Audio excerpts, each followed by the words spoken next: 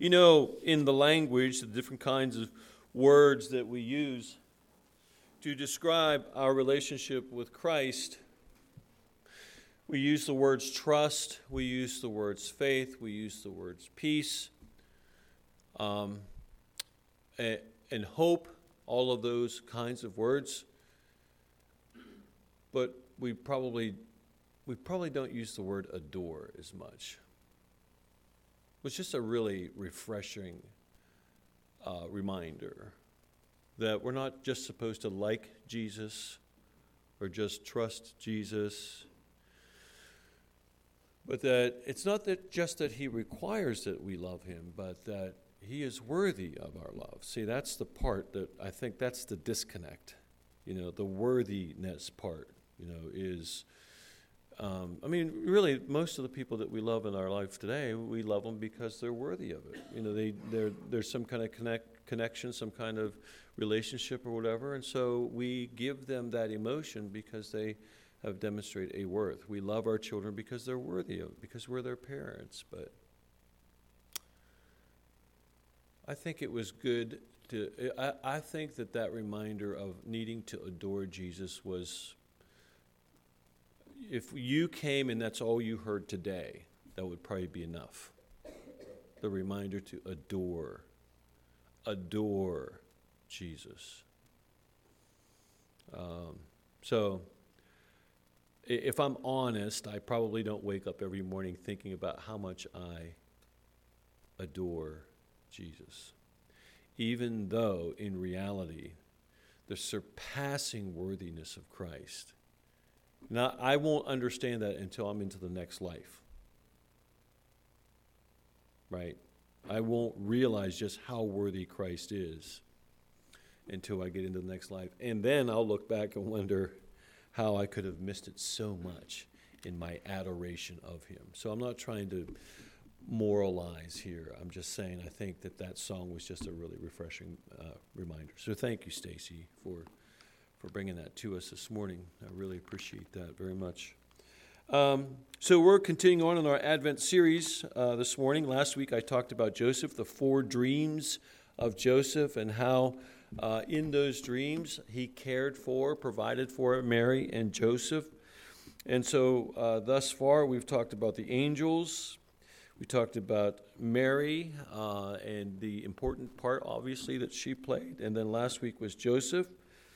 Today I'm going to be talking about the shepherds, and then the second Sunday in January I'm going to be talking about the Magi, which seems to be appropriate since the Magi showed up somewhat later to express their adoration and love to Jesus as well. And so we're going to be talking about that group then, but today we're going to be talking about the shepherds. Before I get into the text, I was thinking about this. When you're working in a kind of darkness where you can't see your hand in front of your face, much less anything else, and all of a sudden your whole world explodes with light because Gabriel shows up to tell you about the birth of this king. And as the text goes on, in the New International Version, it says, and they were terrified. And so, but, the angels, as they said to them, not to be afraid, because we have this wonderful news. There's just this wonderful news that should cause joy. My wife and I were driving in to the church this morning. There was in the front yard of a house in Beaver the word joy about this tall, and it was quite distinct in the yard. And as we were driving past it, it occurred to me that probably during the Christmas season there was no word that is more disconnected from the original intent of why it became prominent during the Christmas season than the word joy. I just think that when most people think of the word joy, they don't think about Christ coming to die for our sins 2,000 years ago and what that would mean for us, not only in this world, but in the world after eternity. I just don't think joy is a part of that thinking process. I think if they do think of joy, most people, it's about maybe being with family, but certainly if you're a kid, with kind of the joy that comes up Sunday morning when you get up and you get to see what your parents and grandparents have done for you, whatever. But I just wonder if joy is a regular part of how we feel during the Christmas season, and for the right reason. If that word joy is connected to our sentiment as it relates to Christ and what he did for us. So I think that's part of the message that the angels were trying to send to the shepherds, and I think the shepherds received that because given who they were in that society, in that culture, none of those shepherds felt as if they stood a chance for any of the promises that were given as they understood them in Judaism, as they were taught by the teachers of the law. Now today, I'm going to be spending most of my time in Luke, and it is a distinctive of Luke to focus on the socially marginalized people. No other gospel does what Luke does in this way. Luke spends a lot of time giving a lot of attention to people that in that time and in that place would have been socially marginalized. So it's no surprise that Luke spends so much time telling us about Mary. Matthew doesn't do that. Mark doesn't mention it at all, nor does John, about the role that Mary played in the birth of Jesus Christ. And in part in that culture, although women were valued, and it was especially valued that they could produce children, in documentation, things like that, women just didn't get the kind of the press that men got, and so in important affairs, women usually were not mentioned. But Luke mentions Mary prolifically. Luke is the only one that mentions the shepherds. So of the four Gospels, there are only two Gospels that have a nativity account of any sort. Luke gives us the largest of that, then Matthew, then nothing in Mark, and nothing in John. But Luke very poignantly spends some real time on these shepherds. And again, in that culture, if you were trying to convince a group of people that this really important thing was going to happen, this really important person was going to was coming to earth or coming about, and that in order to herald that person's coming, we're going to start with the shepherds. That would have been a ridiculous thing to think about back then, just ridiculous. So, because nobody gave the shepherds any kind of any kind of credence. So it's fascinating that God would want to make his first announcement to the world, to the shepherds, to the people who were socially disenfranchised, to the people who were rejected, by and large, by the religious elite of the time. And so I'm just bringing that up because I think it's helpful if we see that particular lens through which Luke tells this story. Now, it's also interesting, just 4 chapters later, after Jesus has grown up and he's about to launch his public ministry, that Luke records this. So this is what Jesus uses to launch his public ministry. This is from Luke 4:18 and 19, where he says, in a synagogue, he was handed a scroll to read. He takes the scroll and he opens it up. He didn't go to a particular scroll and pick a scroll. He was given a scroll, and on that scroll it said this: The Spirit of the Lord is upon me because he has anointed me to proclaim good news to the poor. That phrase, good news, is the same exact phrase that appears in the annunciation that the angels gave to the shepherds. They said, we have good news. We know that word as evangel, right? The Spirit of the Lord is upon me because he's anointed me to proclaim good news to the poor. See who Luke is focusing on here?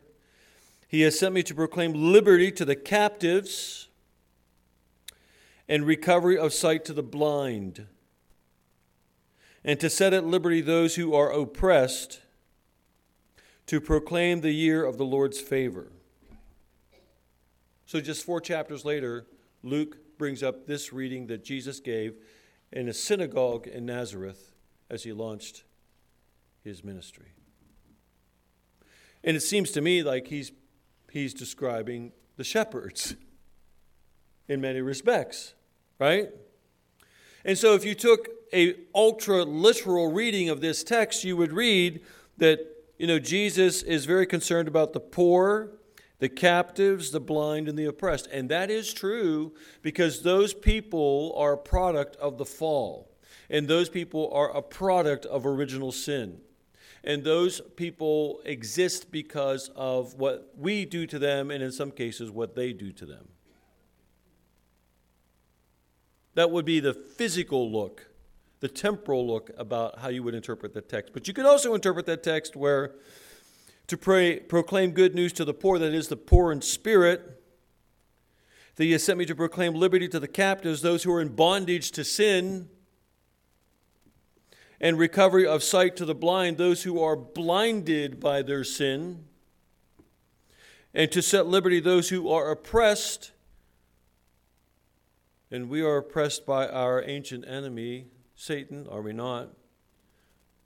And so in all of those ways, I think it's appropriate to read that text. And in all of those ways, it refers not only to the shepherds, but to other people as well. But it reminded me of the shepherds as I began to study this text in particular. So we want to start, if you have your Bibles and you want to look in your Bible, you can pick it up at Luke chapter 2, beginning with verse 4. And so Luke records, and Joseph, who went up from Galilee, remember Galilee is in the northern part of Israel, from the town of Nazareth to Judea, which is in the southern part of Israel, 84 miles away, to the city of David, which is called Bethlehem. Bethlehem was a town of about 1,000 people at the time. It was a village, not very big.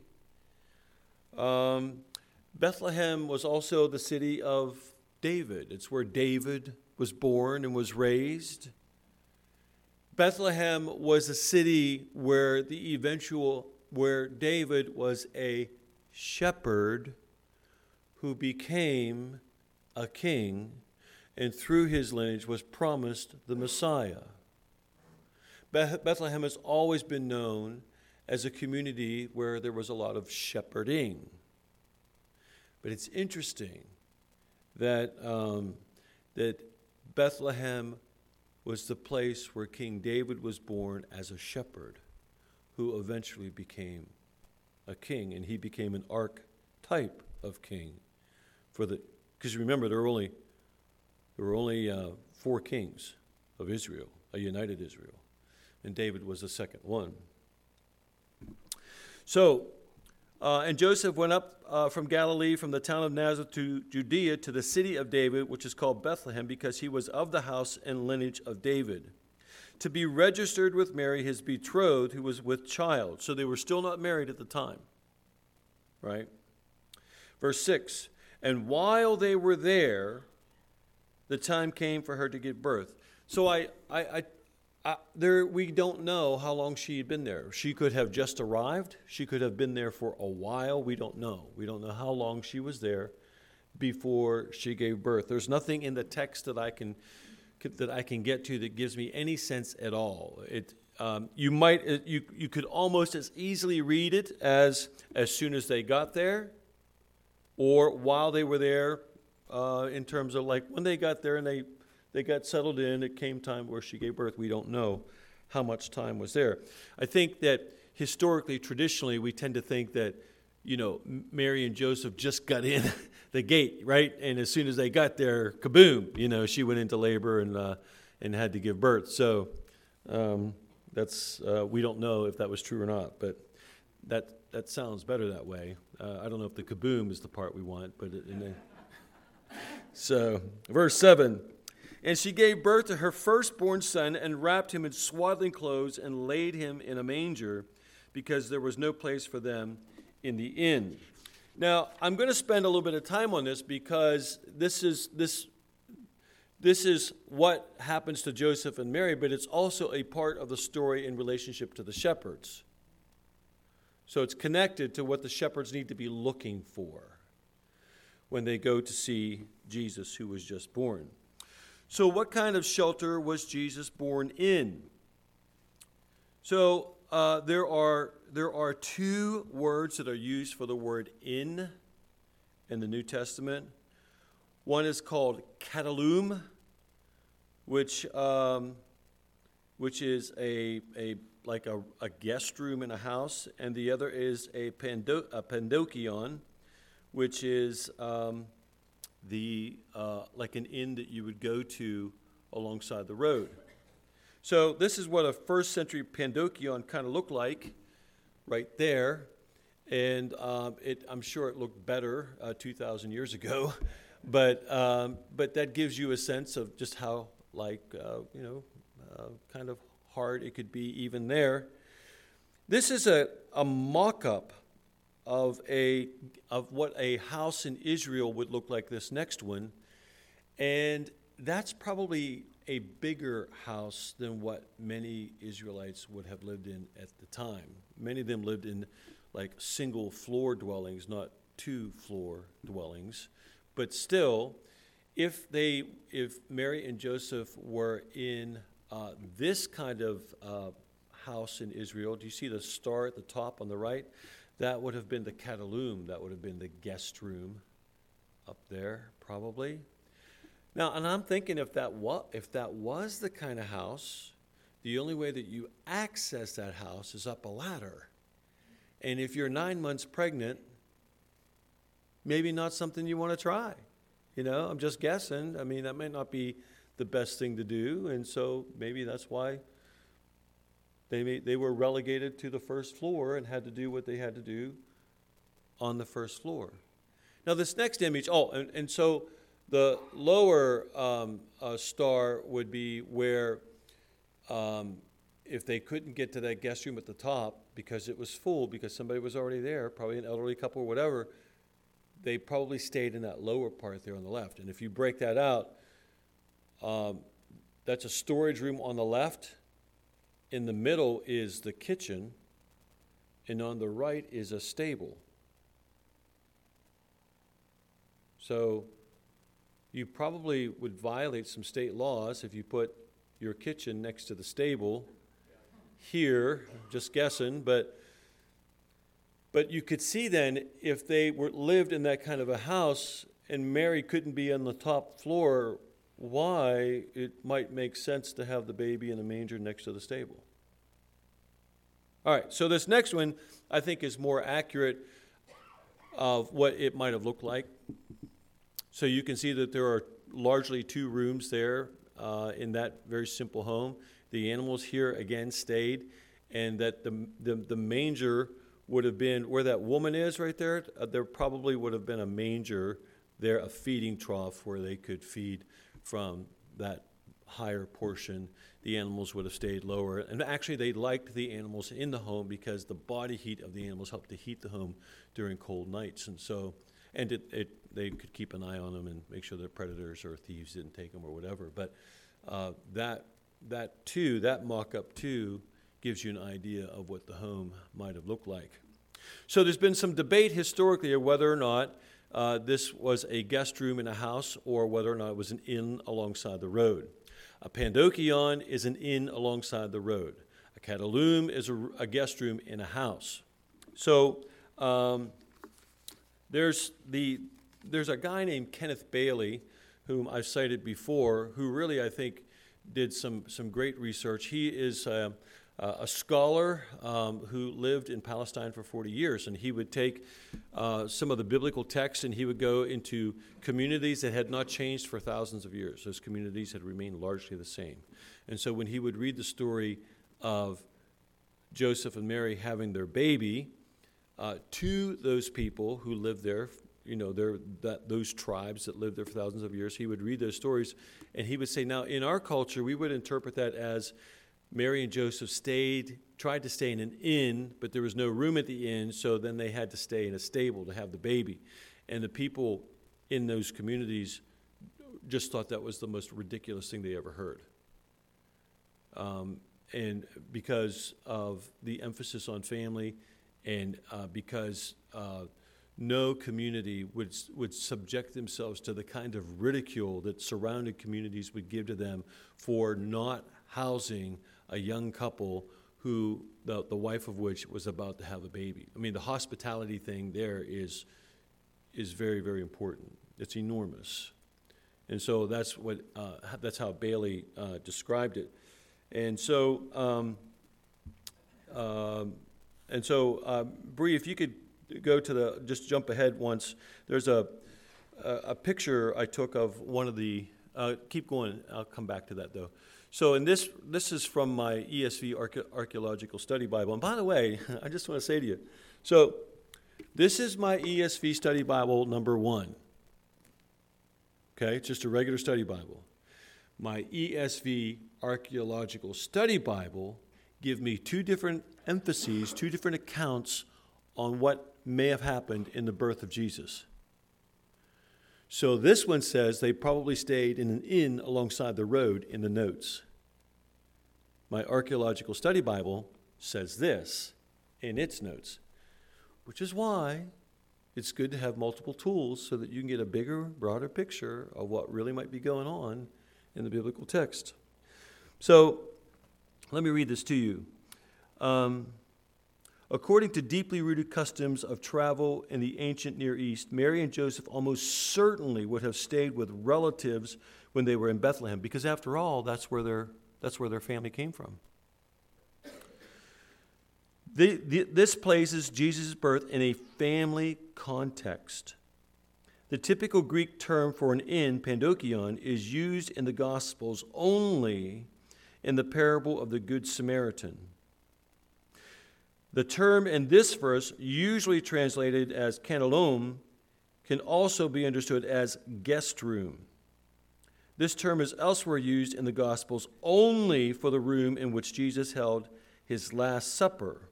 That was a panalum, or kanalum, when Jesus had his Last Supper. Every private home had a room, usually located to or at the entrance of the house, that was used to receive and lodge guests or to hold events to which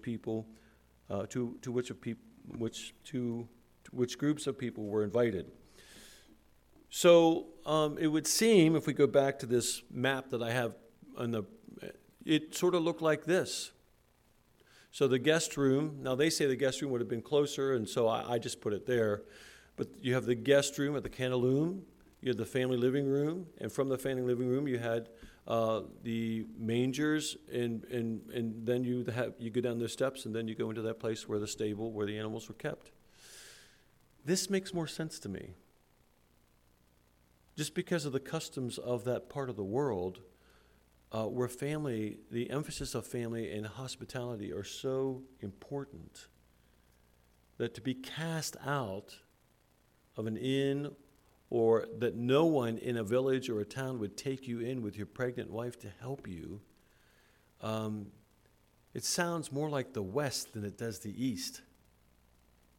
Honestly, it just sounds more like something we would do here in our culture as opposed to what they would do in their culture. So for whatever reason, this seems to be what's going on. So when the shepherds then went to see Jesus in a village that was about 1,000 people, it wouldn't be hard to find Mary, who had just given birth, Because those villages are deeply enmeshed, right? I mean, it's like Peyton Place.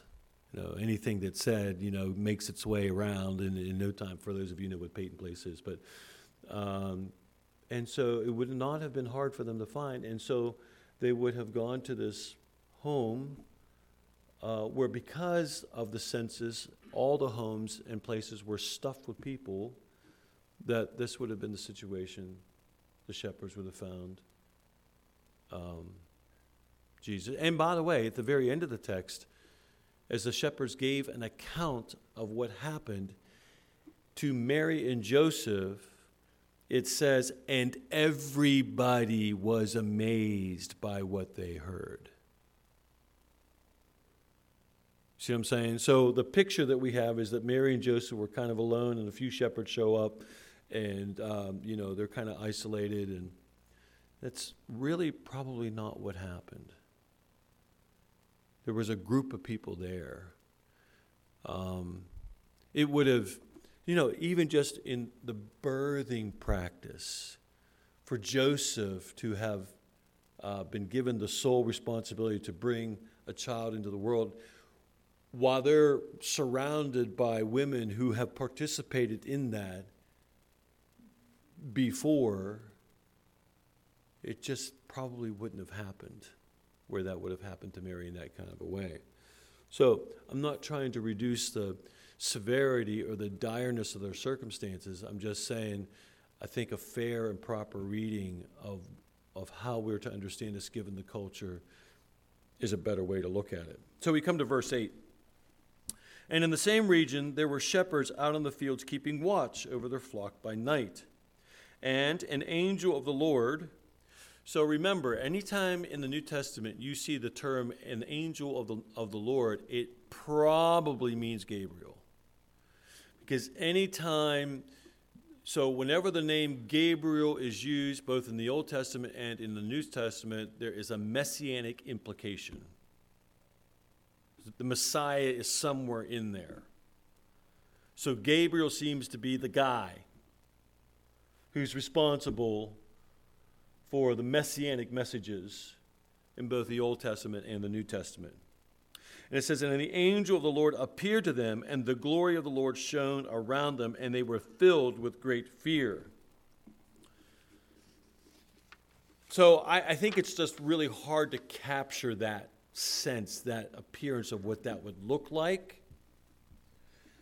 In Exodus 24, verse 17, Moses describes the glory of the Lord in this way. The glory of the Lord, now the appearance of the glory of the Lord was like a devouring fire on top of the mountain in the sight of the people of Israel.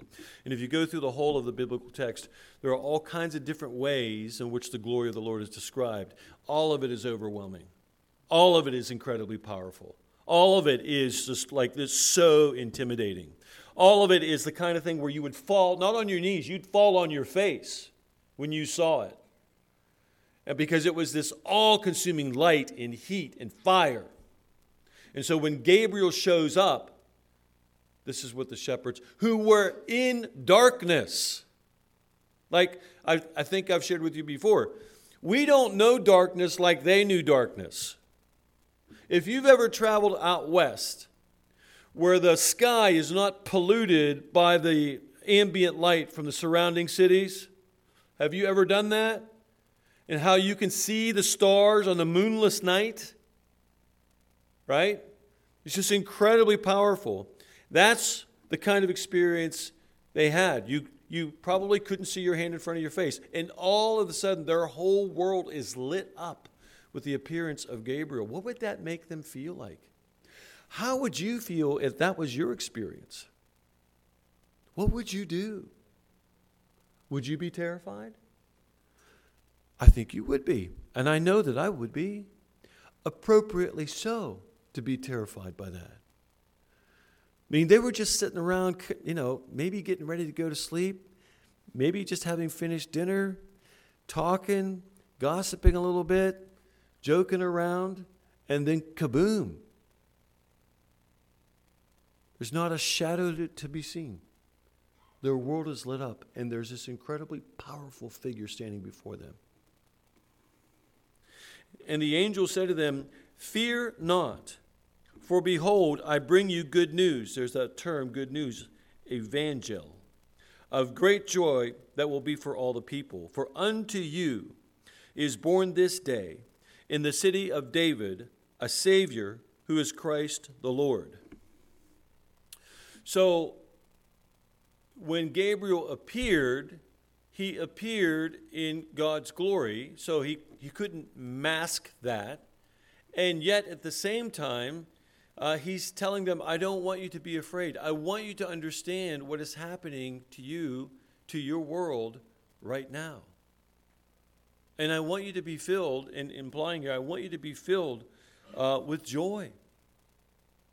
And that joy should be for all the people. For unto you is born this day in the city of David a Savior, who is Christ the Lord. Now, I want to say this to you. There are those three titles, Savior, Christ, and Lord, appear nowhere else in all of Scripture. There is no figure in the Old Testament, there is no figure in the New Testament that gets all of that. Not one. Not the greatest king in the Old Testament. No one in the New Testament. So what I'm trying to say to you is, it is an utterly remarkable thing that this person named Gabriel could appear before these lowly shepherds and tell them that this person who's being born has all three of those titles. In fact, probably in most places, in any part of the world, if you were to give all three titles to a person in that kind of way, it might get you killed. So, we have here the word Savior, soter, which means deliverer or preserver. So Jesus, which is really pronounced Yeshua, means Savior. So the name Jesus, remember, the angel said to both Gabriel and Joseph, I want you to name him Jesus, because he will save his people from their sins. So here, this angel says he is a Savior. He is Yeshua. Then he gets the word Christ. The synonym or Hebrew word for it is Messiah. The Greek word Christos means anointed. So this person is anointed.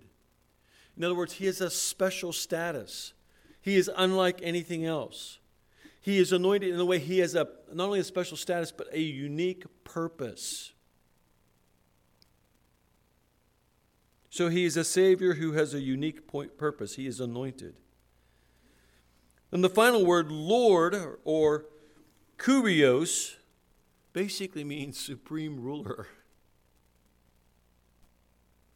So he is this deliverer, this Savior, who is anointed, and he is the supreme ruler. Now, these are the shepherds, very simple people.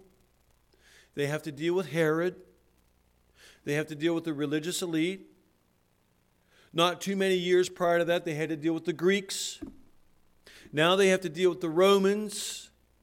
And now this person that's been born is the supreme ruler who's going to save all the people, and that he's anointed in a very special way. And that this message is coming to shepherds. They are the first people to hear this. It's pretty stunning. Really, I think that when we read this text, in most cases, we've romanticized this text so much that we've kind of lost the importance and the poignancy of what's really going on here. I mean, this is utterly unique. If those same shepherds had gone and said to any religious leader at the time what they had just heard said to them, they would have just been cast out. They would have been dismissed. There's just no way that a person like this could exist. This is blasphemy, according to the religious leaders of the time. So I'm trying to make the point. I'm trying to impress upon you how utterly unique this description is. And that this description was given to these shepherds.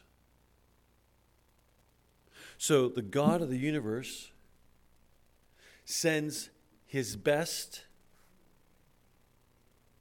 his most powerful emissary to earth to tell them about the fact that his son is born and that he's going to be this kind of person.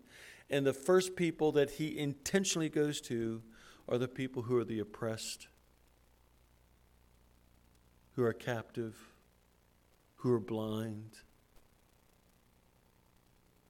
So if we really wonder whether or not the word adoration is appropriate, then just read this text through with all of this stuff in mind. It would be so easy to dismiss the shepherds. But that's not what God did. And he's demonstrating that if he's not forgetting the shepherds, he's not going to forget us. If he's not ignoring them, he hasn't ignored you.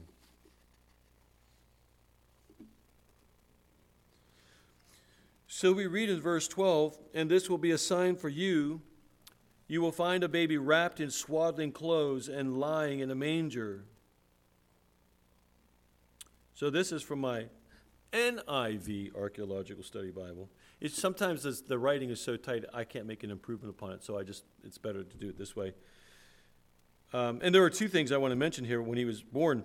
Newborn babies, after they had their navels cut, were washed with water, salted, and wrapped in swaddling clothes. It would be strips of clothing. The manger was a feeding trough of the animals. This was the only indication that Jesus was born in the stable. And so I won't go into all of that, but I wanted to just to mention that that when it talks about how Jesus was born and put in swaddling clothes, that historically that's how they did what they did. And so in this next one, this next slide I'll show you, it says, "If at all possible, the birth of a child took place within a family context to ensure physical and emotional support for the mother and to care for the baby. The act of rubbing a newborn with a mixture of olive oil and salt, then tightly wrapping him or her in strips of clothing, swaddling clothes, is also an ancient and attested in the Middle East until modern times. Anthropologists report that the practice arose from the folk belief that a newborn's body would become corrupt or spoiled like fresh meat if it remained unsalted." Hey, we have a lot of spoiled kids out there, so maybe this is what we should do. Just wrap them in salt, wrap them in olive oil and salt and see if that helps. Verse 12. "And this will be a sign for you." This will be like something you should look for. "You will find a baby wrapped in swaddling clothes and lying in a manger. And suddenly there was with an angel a multitude of heavenly hosts." I laugh at this because if Gabriel wasn't enough, right, then let's just send thousands of angels to make my point. And so that's what he did. Now, and I don't know if Bethlehem or Jerusalem, I don't know if China saw this event. I'm just saying that at least in their experience, and maybe they only appeared to them. Maybe only they could see these angels. But it seemed like God wanted to put an exclamation point or several exclamation points on this great thing that he did by sending a multitude of angels. That word multitude is plethos. It means a great number. And that through it God multiplied his glory. So we read here in verse 14, the song that the angels sang, "Glory to God in the highest, and on earth peace among those with whom he is pleased." Who gets peace? Glory to God in the highest, and on earth peace among those with whom he is pleased. Who gets peace? Only those with whom God is pleased. And how does God pleased? He can only be pleased through the work of Christ on the cross on our behalf. So in this message, there's this kind of ominous caveat here. Glory to God in the highest, and on earth peace among those with whom he is pleased. Verse 15, when the angels went away from them into heaven, the shepherds said to one another, let us go over to Bethlehem and see this thing that has happened, which the Lord has made known to us. And they went with haste. They went with haste. What had happened to them so impressed them that they left in haste. In other words, they probably left what they were guarding. They probably left those sheep that they were watching at night out in the fields where predators or thieves could have taken them. But the prospect of seeing this king who is going to be both Savior and Lord was so great that it far outweighed any attachment that they had to these sheep. So when the angels went away from them in heaven, the shepherds said to one another, let us go over to Bethlehem and see this thing that has happened, which the Lord has made to us. And they went with haste and found Mary and Joseph and the baby lying in the manger, just like they said. Now here's an interesting thing. You're Mary and Joseph. You're in Bethlehem. You just had this baby that night. And everything just seems to be like kind of crazy. And then all of a sudden these shepherds show up at your door. And I can't help but think that Mary and Joseph have to start adding some things up. Because in less than 1 year, there is an astounding fact pattern that congeals for Mary and Joseph on the night of Jesus' birth. It's astounding. In less than 1 year, the angel of the Lord, Gabriel, appears to Zechariah, the father of John the Baptist. In less than 1 year. Now, do you think Zechariah talked to Elizabeth and said, hey, you cannot believe what happened? The angel Gabriel appeared to me and said, you're going to have a baby, and that baby is going to be named John, and John is going to be the person who announces about the Savior, the Messiah who is to come. Do you think Elizabeth had that conversation with Mary? She absolutely had that conversation with Mary. Hey, Mary, my husband Zechariah spoke to Gabriel, and this is what he said. So what is happening to you is in line with what Gabriel said was going to happen to Zechariah. And then after that, Gabriel appears to Mary and says to her, the Holy Spirit is going to come upon you and conceive within you a child, and you are to name him Jesus, because he will save the people from their sins. And then after that, after Joseph is thinking like, how did my betrothed get pregnant? I think I'll just divorce her quietly. The angel of the Lord appears to Joseph in a dream and says, look, I want you to still marry her because what's inside of her is from the Holy Spirit, it's from God. And you are to name him Jesus because he's going to save his people from their sins. And then after that, the angel of the Lord plus a whole bunch of angels show up to the shepherds, and the shepherds show up to Mary and Joseph and say, you cannot believe what happened to us. We were out there, we were guarding our sheep, minding our own business, and all of a sudden this angel appeared, and this is what he said. And then all these other angels appeared, and it's about your son.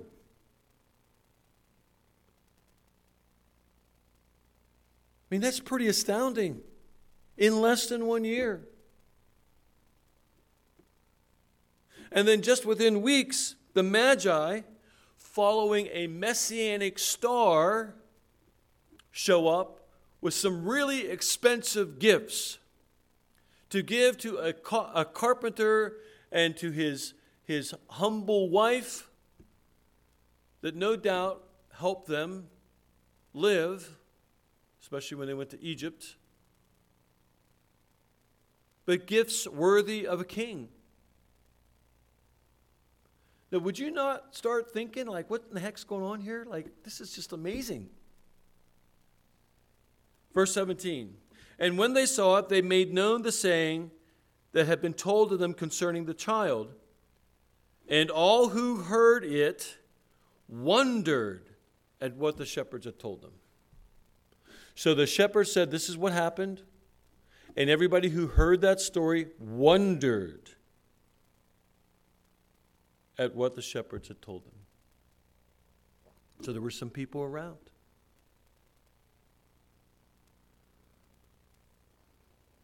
So what were Mary and Joseph thinking about these remarkable events? You would have to go back to the time of Moses, since God manifested himself in such a dramatic fashion. Parting of the Red Sea, all the plagues. I mean, that would be the next closest approximation of how God moved in such a powerful way in such a short time in the lives of his people. It's that dramatic. It's really that huge. Verse 19. But Mary treasured up all these things, pondering them in her heart. I bet she did.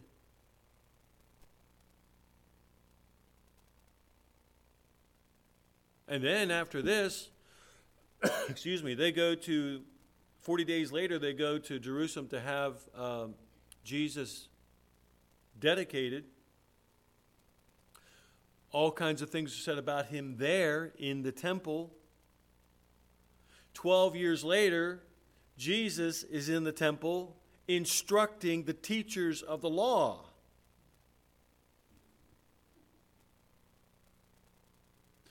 At age 12, you are hardly considered to be a human being in that culture. But here he is.